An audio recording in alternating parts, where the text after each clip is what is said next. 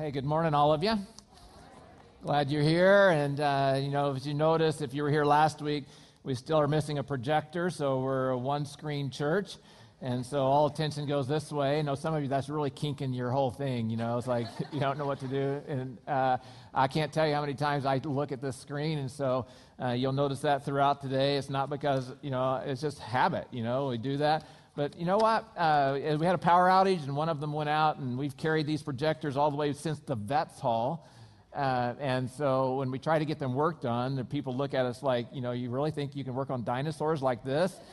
And we said, well, we'd like to, we'd like to make them last longer if we can, and so that's where it's at, and it may just be a little bit before we get it back. So we're in this series called Life Apps, and the whole idea is that we like apps in our culture today, and so we go to our, whichever site it is, depending on whatever kind of device we have, and we can download apps, and the apps are designed to help us to make life easier, to get information, in some way, to be able to maybe shop or to be able to stay connected in some way, to find our way. So we download these apps, and they're great sources of information. So we just thought about that and thought, well, what's the greatest source of information available to us today? The Bible. Greatest source of wisdom available to us is the Bible. And so we're going to download some God apps.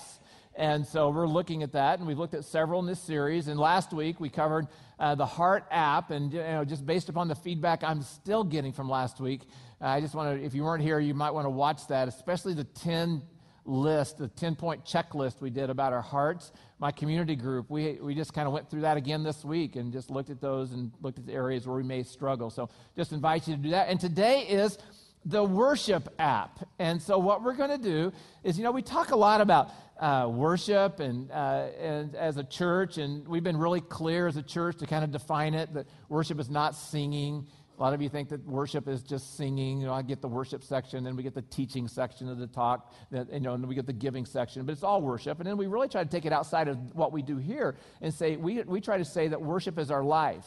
It's all that we do. But what I want to do today is I want to narrow it back down to that 75-minute moment that we're together on a Sunday and talk about corporate worship, and we're going to download that app today and look at what God wants to say to us about getting together corporately. Now, when we do that, we come in here together, we gather together, but we don't get much coaching in how we do it. We're just told to go to church, right? So we start going to church, and then they say, sing songs, we sing songs, but we don't get much coaching in the approach and how to do, worship, how to engage so that we get the most out of it. In fact, if we were to be honest today, I think that some of us might say, if we're honest, that we come mainly out of habit. So we're kind of coming out of habit, or some of us come out of obligation. And so either obligation to someone else, and that they've asked us to come, and they continue to ask us to come, or some of us even feel obligation to God, that we've got to come just because we're obligated to Him for what He's doing to us or for us in life. Some of us come for what we can get out of it. We just say, my life is desperate, and I'm coming, and you know what? There's nothing wrong with that. Just coming because you know that God's going to speak to you, and you're going to leave here encouraged, and that you're going to leave here inspired in some way. But some of us, when we get to this whole idea of corporate worship, if we're honest today, and we're, we weren't expecting much when we came in today. We're honest. Some of us, we're kind of treading water, we're just kind of going along on the top, and we're just hoping that as we come to this experience, that something's going to happen that we are not expecting, that's going to take us deeper or going to give us an experience that we're longing about. We really, we don't expect it anymore. We're just coming out of obligation or out of habit. And so what I want to do is I want to talk today about how we can raise that expectation level for when we're coming to corporate worship, when we're together. It's one of those things that worship is, as they say, we'll all worship something. We're all born to worship. And so if we don't worship the right thing, we'll just supplement, other things that will come in and worship. But we have to learn how to do it. It's just not something that we do naturally. And I think this might be one of the, downfalls in churches. We don't help people know how to do it. In many other areas of life, you have lessons on how to learn. My office is right over here, and it overlooks this kind of parking lot right out here in the driveway around.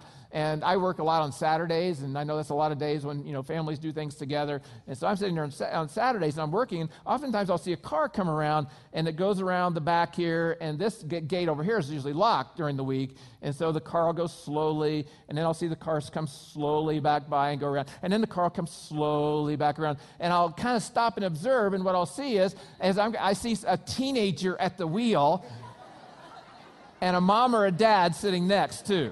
And so they're coming to church and thinking this is a safe place in our parking lot to teach their children how to drive. Do you remember what it was like when you learned how to drive?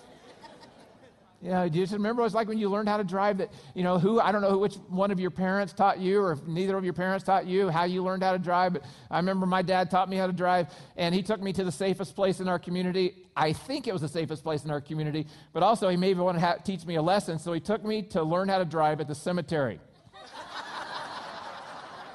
And so I think it was like a lesson there. If you don't learn this well, then this is where you're going to end up, okay? Kind of that subliminal thing about that. But it was also safe to do that. But, you just remember that when you're learning how to drive and you grip the wheel so tightly, and it's like every little thing, you're just like, you're overcorrecting, and you go along this. Well, I grew up in the sticks of Oklahoma, and back there they have 2-lane roads, and the main 2-lane road that we have back there, once I graduated to the highway, is a main transport highway for semis. And there's lots of cattle and pigs and all kinds of things you raise, but it's just a main transport highway as well. And so you got this narrow 2-lane highway, and you have these semis just woo, woo, woo at you, and you're going along, and you're learning how to drive. Oh, Lord, help me. As a semi goes by, and you're just hoping that you don't do something that's going to cause you to be sucked right into that thing as it comes by. But then what happens over time is you just kind of relax. You just kind of relax, and you're driving along, and, you're not really thinking anymore about what you're doing. That's probably, not a good thing. But you'll relax, and you're able to do it more naturally. Well, I think that's what God wants us to do in the area of worship, is that some of us are still stuck in that kind of tense stage, or we never did go past that, and we just never felt we could, so we kind of gave up. And then what God wants is He wants us to keep practicing so that it just becomes natural. When we come in here, it's natural what we get to do together, and we're going to talk about what that's like in our lives. So get your message notes out if you haven't yet. If you have your Bible, you can turn to Hebrews 13. And so I want to read a verse from Psalm 29 first, which talks about the whole concept of worship.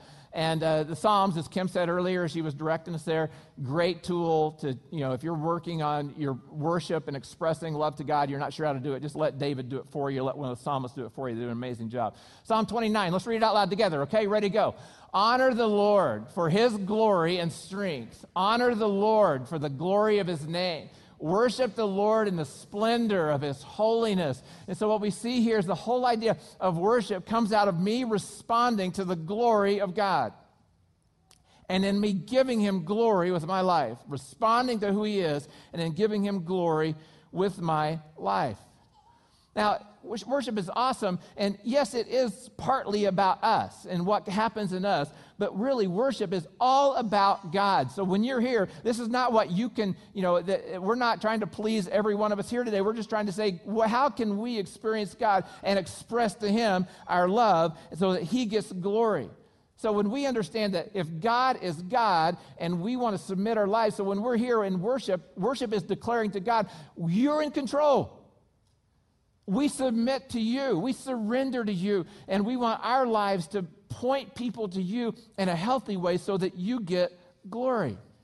But for some of us, we see worship in a different way. We see worship, we've got a list of checklists, check things we check off to see how we're doing with God or how we're doing with, those who love God. And so worship is just one of, there's a box, and worship is beside that. And so we come in on Sunday, check, and then we walk out of here, and we're like, duty done.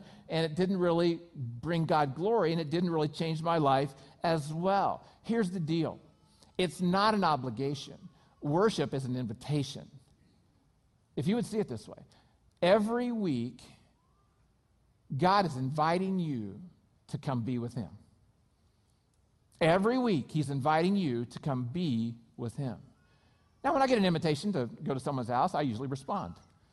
I'll usually respond to that invitation and say, well, I'll be there, and you can count on me being there. What do I need to bring? How can I need to get prepared before I come? Or, you know what? There's something going on in my life, and I can't be there this week. But you know what? God's giving us an invitation every week to gather together. That invitation is extended. So you want to think about, how are you responding to God's invitation when it comes to gathering together corporately? Now, first of all, let's talk about what worship is. In the Old Testament, the word worship means to attribute worth to.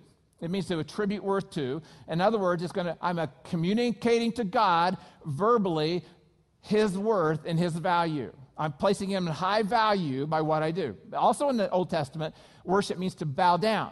It means to come before and say, I'm going to submit to you, and I'm going to surrender to you, and I'm going to, in awe and humility, I'm going to bow down before you. The New Testament, the word worship in the New Testament, it means give your life to. Give your life to. That's what kind of the whole idea in the New Testament, the word worship is give your life to. A synonym, if you want a synonym, would be sacrifice. Be sacrifice. Actually, there's a nuance to the word worship in the New Testament. It means to move toward to kiss. To move toward to kiss. That, I'm moving toward God to have an intimate encounter with him. To move toward to kiss. Tim Keller, he's a pastor of Redeemer Church in New York City. Amazing writer, amazing pastor. And when he was talking about worship, he says that the word worship comes from two old English words that were put together, but it's the word worth shape. And what he said was, he says, our worship shapes us. So when we come to worship, whatever we worship shapes us. If we worship money, then the things that money can do will shape us. If we worship people, then the things that we're going to get from people, that kind of shapes us in life. But if we worship God, then that shapes us as well. And so worship actually shapes us and changes us. Now, a long time ago, we defined worship around here. We thought it was a really good definition, so you want to put this on your notes there. The definition of worship that we use, it is my passionate response. So I'm responding passionately to all that God is. Means I need to know who God is so that I can respond to him with all that I am, my heart, soul, mind, body, and strength. All that I am, I'm responding to him passionately. I read this quote this week. It says, worship helps us find who we are and why God placed us on this earth. When we bow in God's presence with worship, only then are we made complete.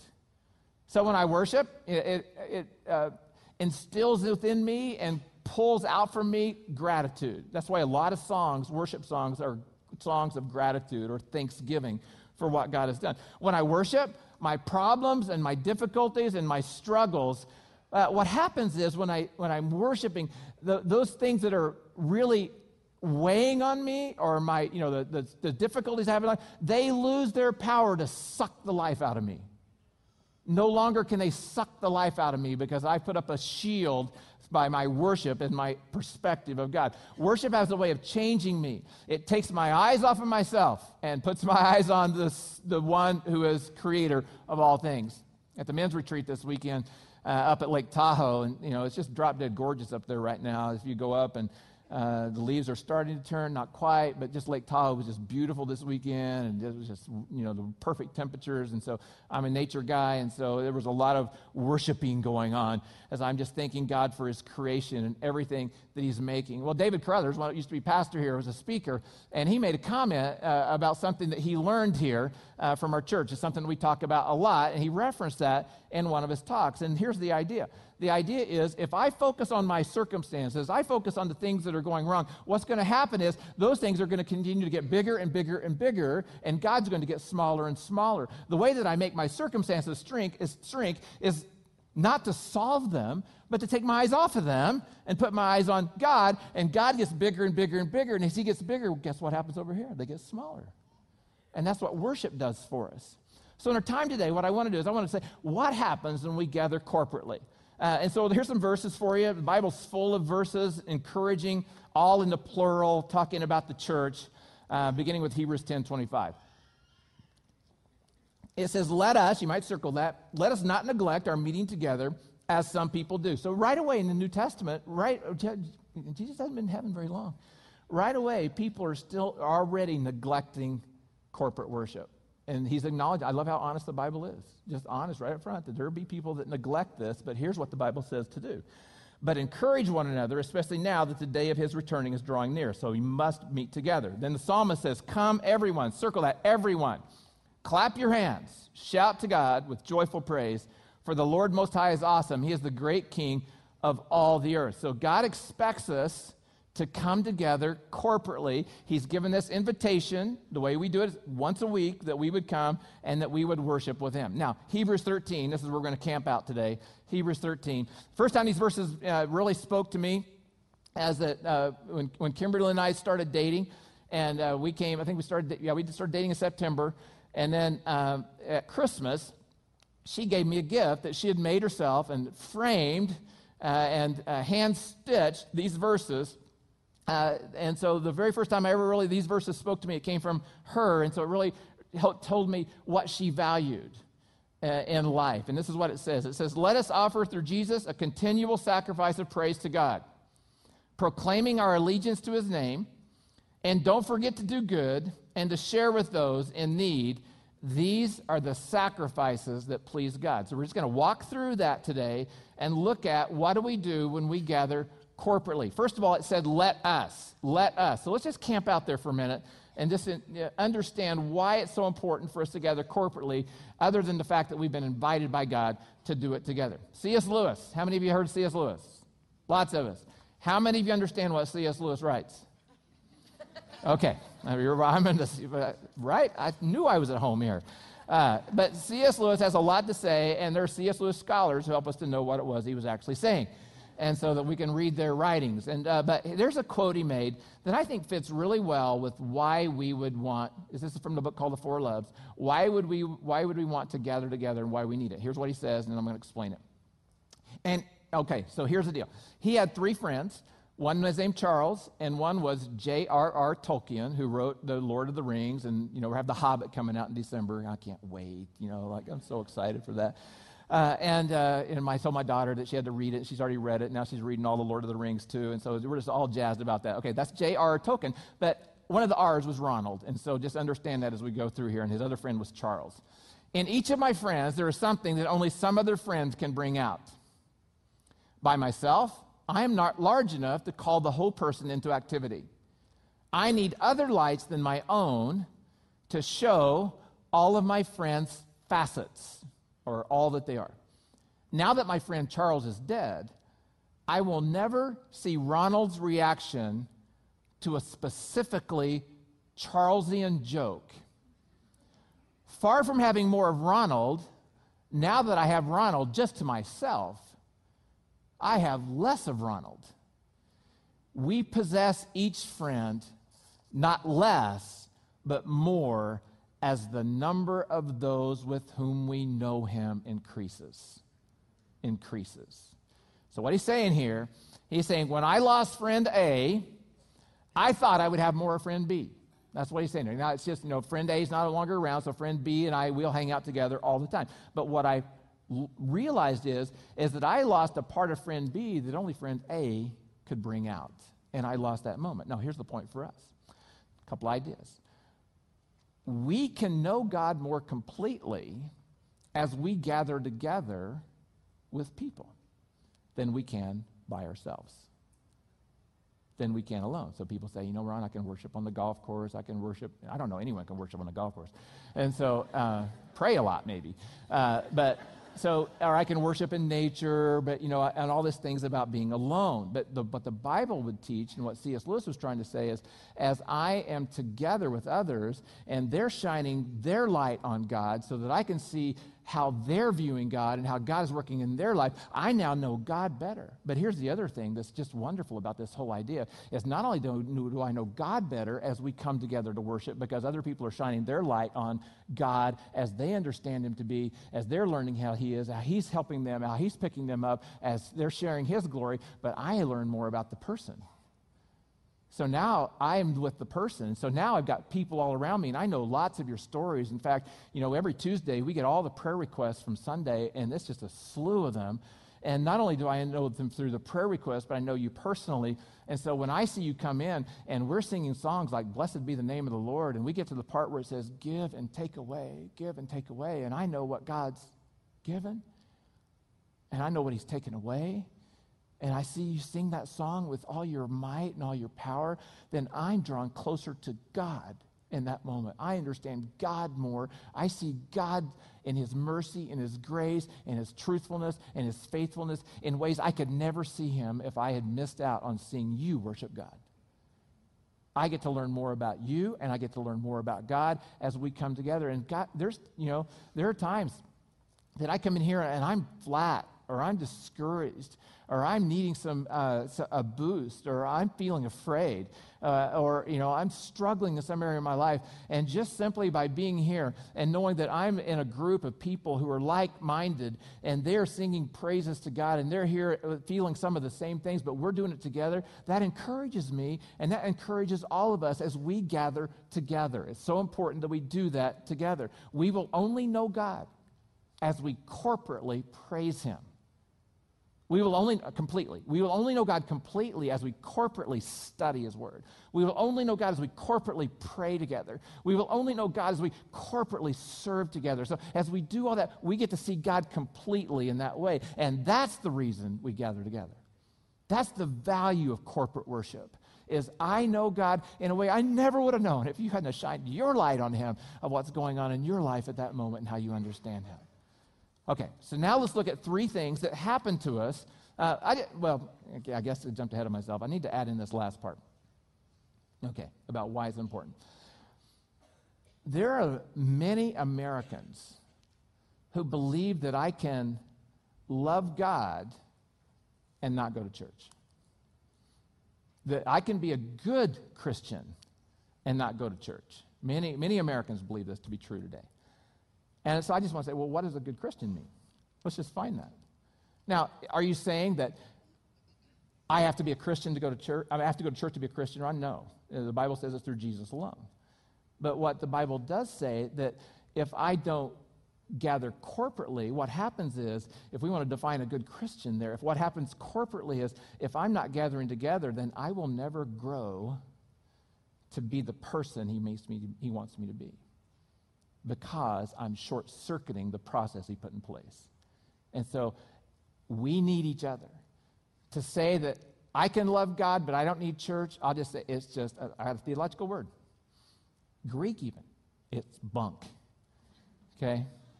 It's just bunk. It's just not true. We need him. Okay, so let's look at three things we do when we gather corporately, right from these verses from Hebrews 13.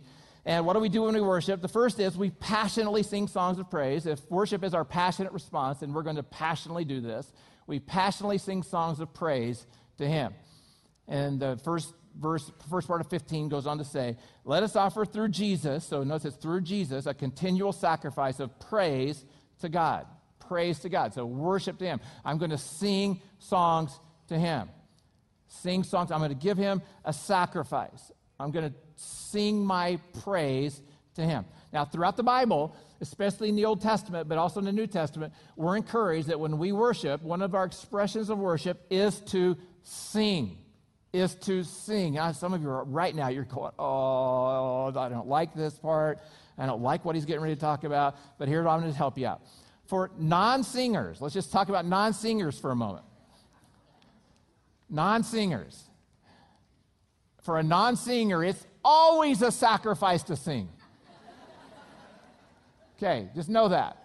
Yeah, I don't think it's ever going to get easier. If you're a non-singer, it's always a sacrifice to sing. If you're a non-singer and your spouse is next to you, it's always a sacrifice for them to hear you sing. Just know that. That's the way it is. I'm a non-singer, okay? I'm a non-singer who sings.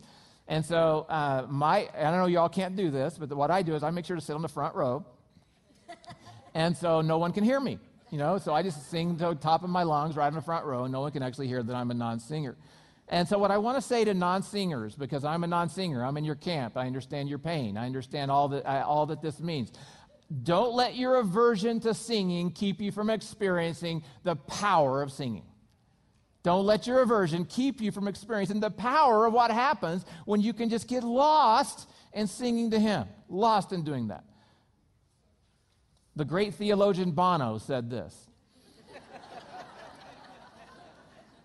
He said, words and music did for me what a solid, even rigorous religious argument could never do. The way into my spirit was a combination of words and music. both in order to tap into my heart.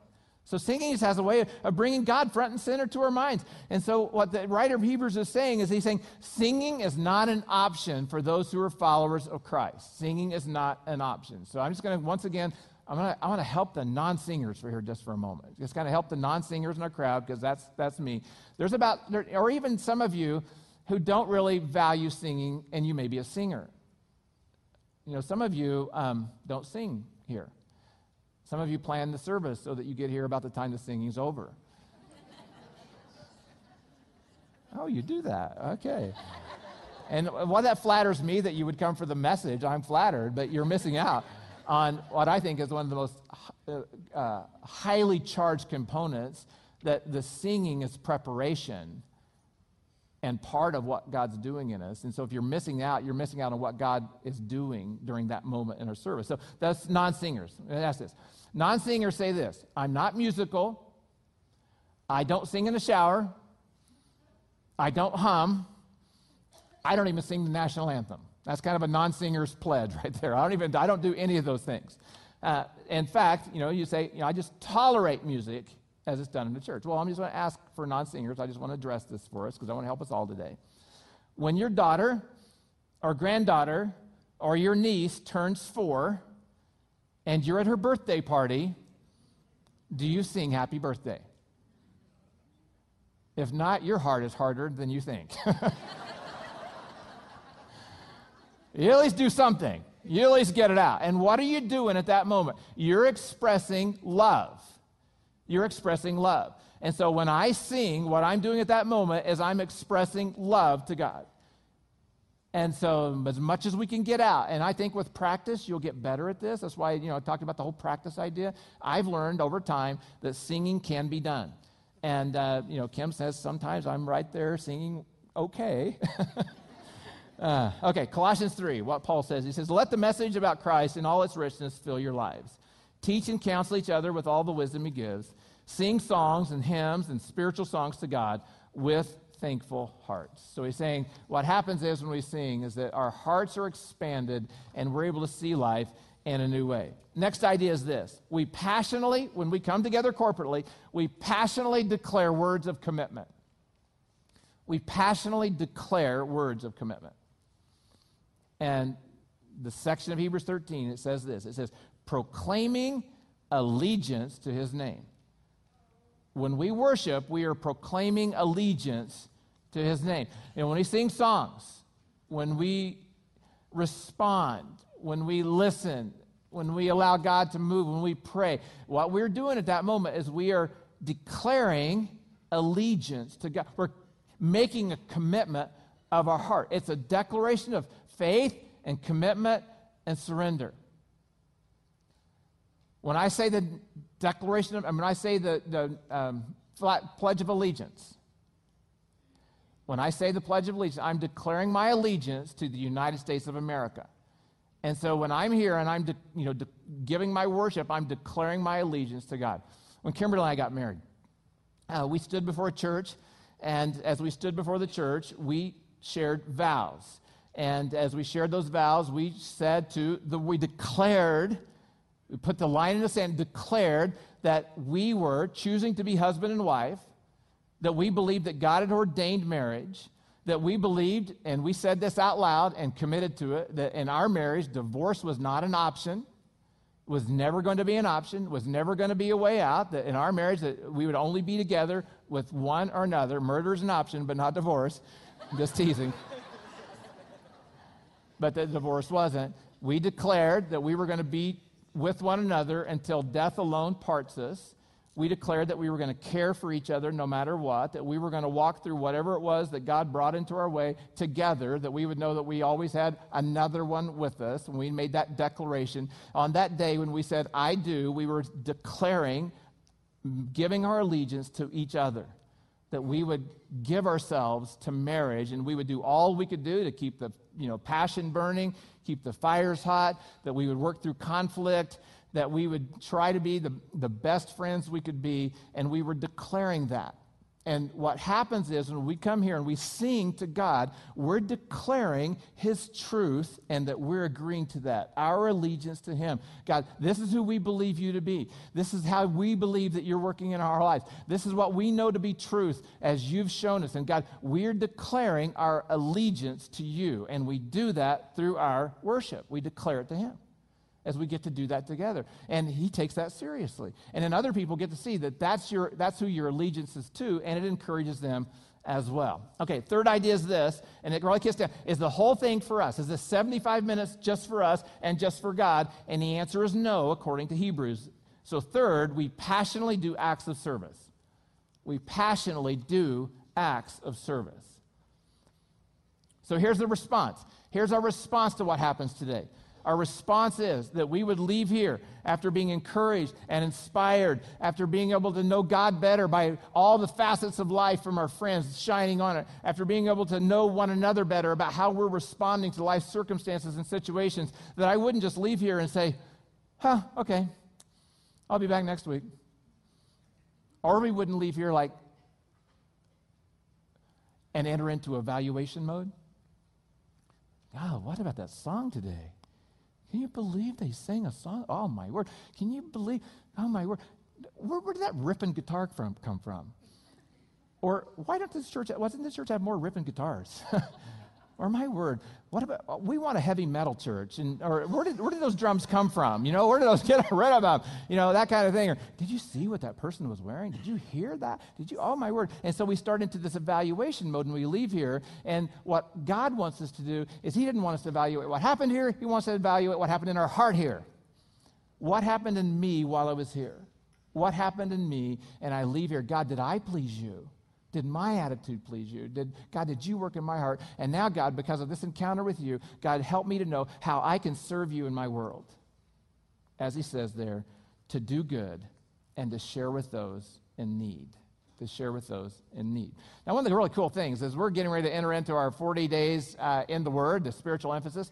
And when we do this spiritual emphasis, we add a component on because we say this is not just about us. This is not just about our church. This is not about information. This is not about inspiration. This is about us going out and sharing him in his love with the world. And so we add an extend compassion component on. So as we get closer to this 40 days and you realize that we're adding on to this campaign the response.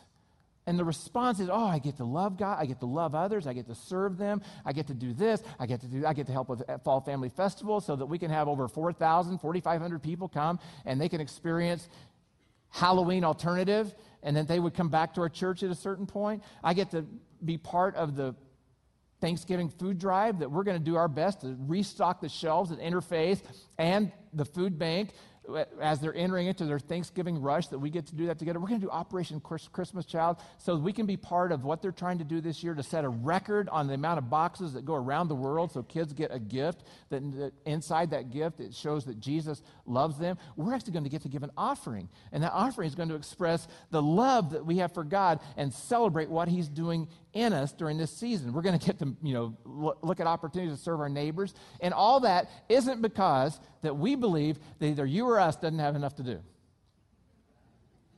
Would anybody say you have enough to do? Yeah, I'm right in that camp. But it's so that we don't just have a spiritual emphasis that inflates us but doesn't get spread to where God wants it to be spread. And so we're going to engage together. And then look at what it says. Right at the end of that Hebrews section, it says this about the whole idea. It says these are the sacrifices, singing, declaring, and serving. These are the sacrifices that please God. So now what we're going to do is we're going to take a moment and we're going to experience singing together. And we're going to sing one of the greatest songs current. It's like a few years old now, but it's very current. We've done it here several times, so many of you will know it.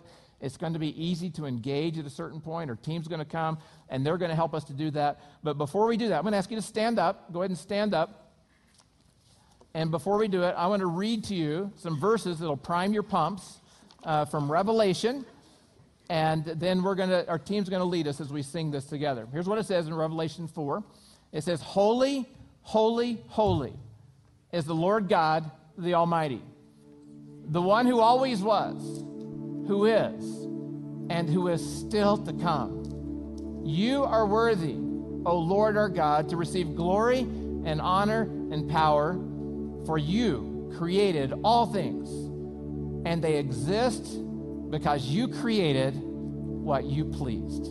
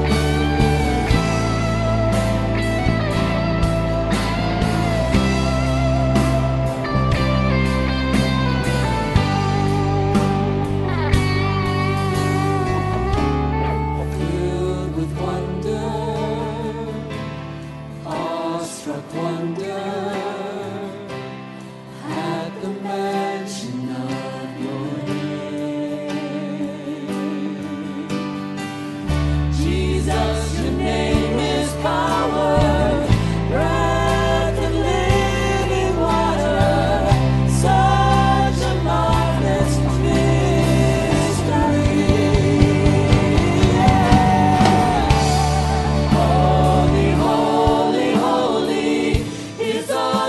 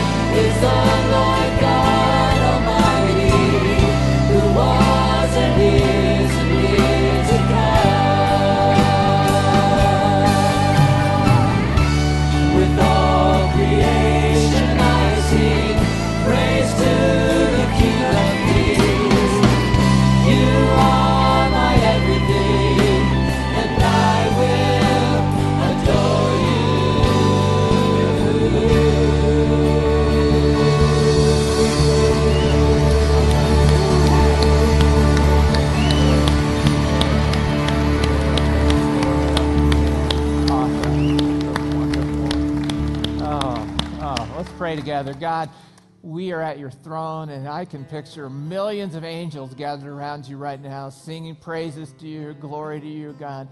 God, there will be a day when all who are in Christ will be part of that choir, that heavenly choir. But God, we get to have a taste now what it's like to give ourselves fully to you. Father, I thank you for the gift of corporate experience. I thank you for all my brothers and sisters who are here. What you're doing in our lives and our hearts, God. God, I thank you that you give us this outlet, this way to express the deepest feelings of our heart, God. I pray that you would inspire us, God, that we would want and desire more and more to be engaging with you, declaring your worth and your value, and showing others that church isn't just about 75 minutes. It's about our life. It's in Jesus' name we pray. Amen.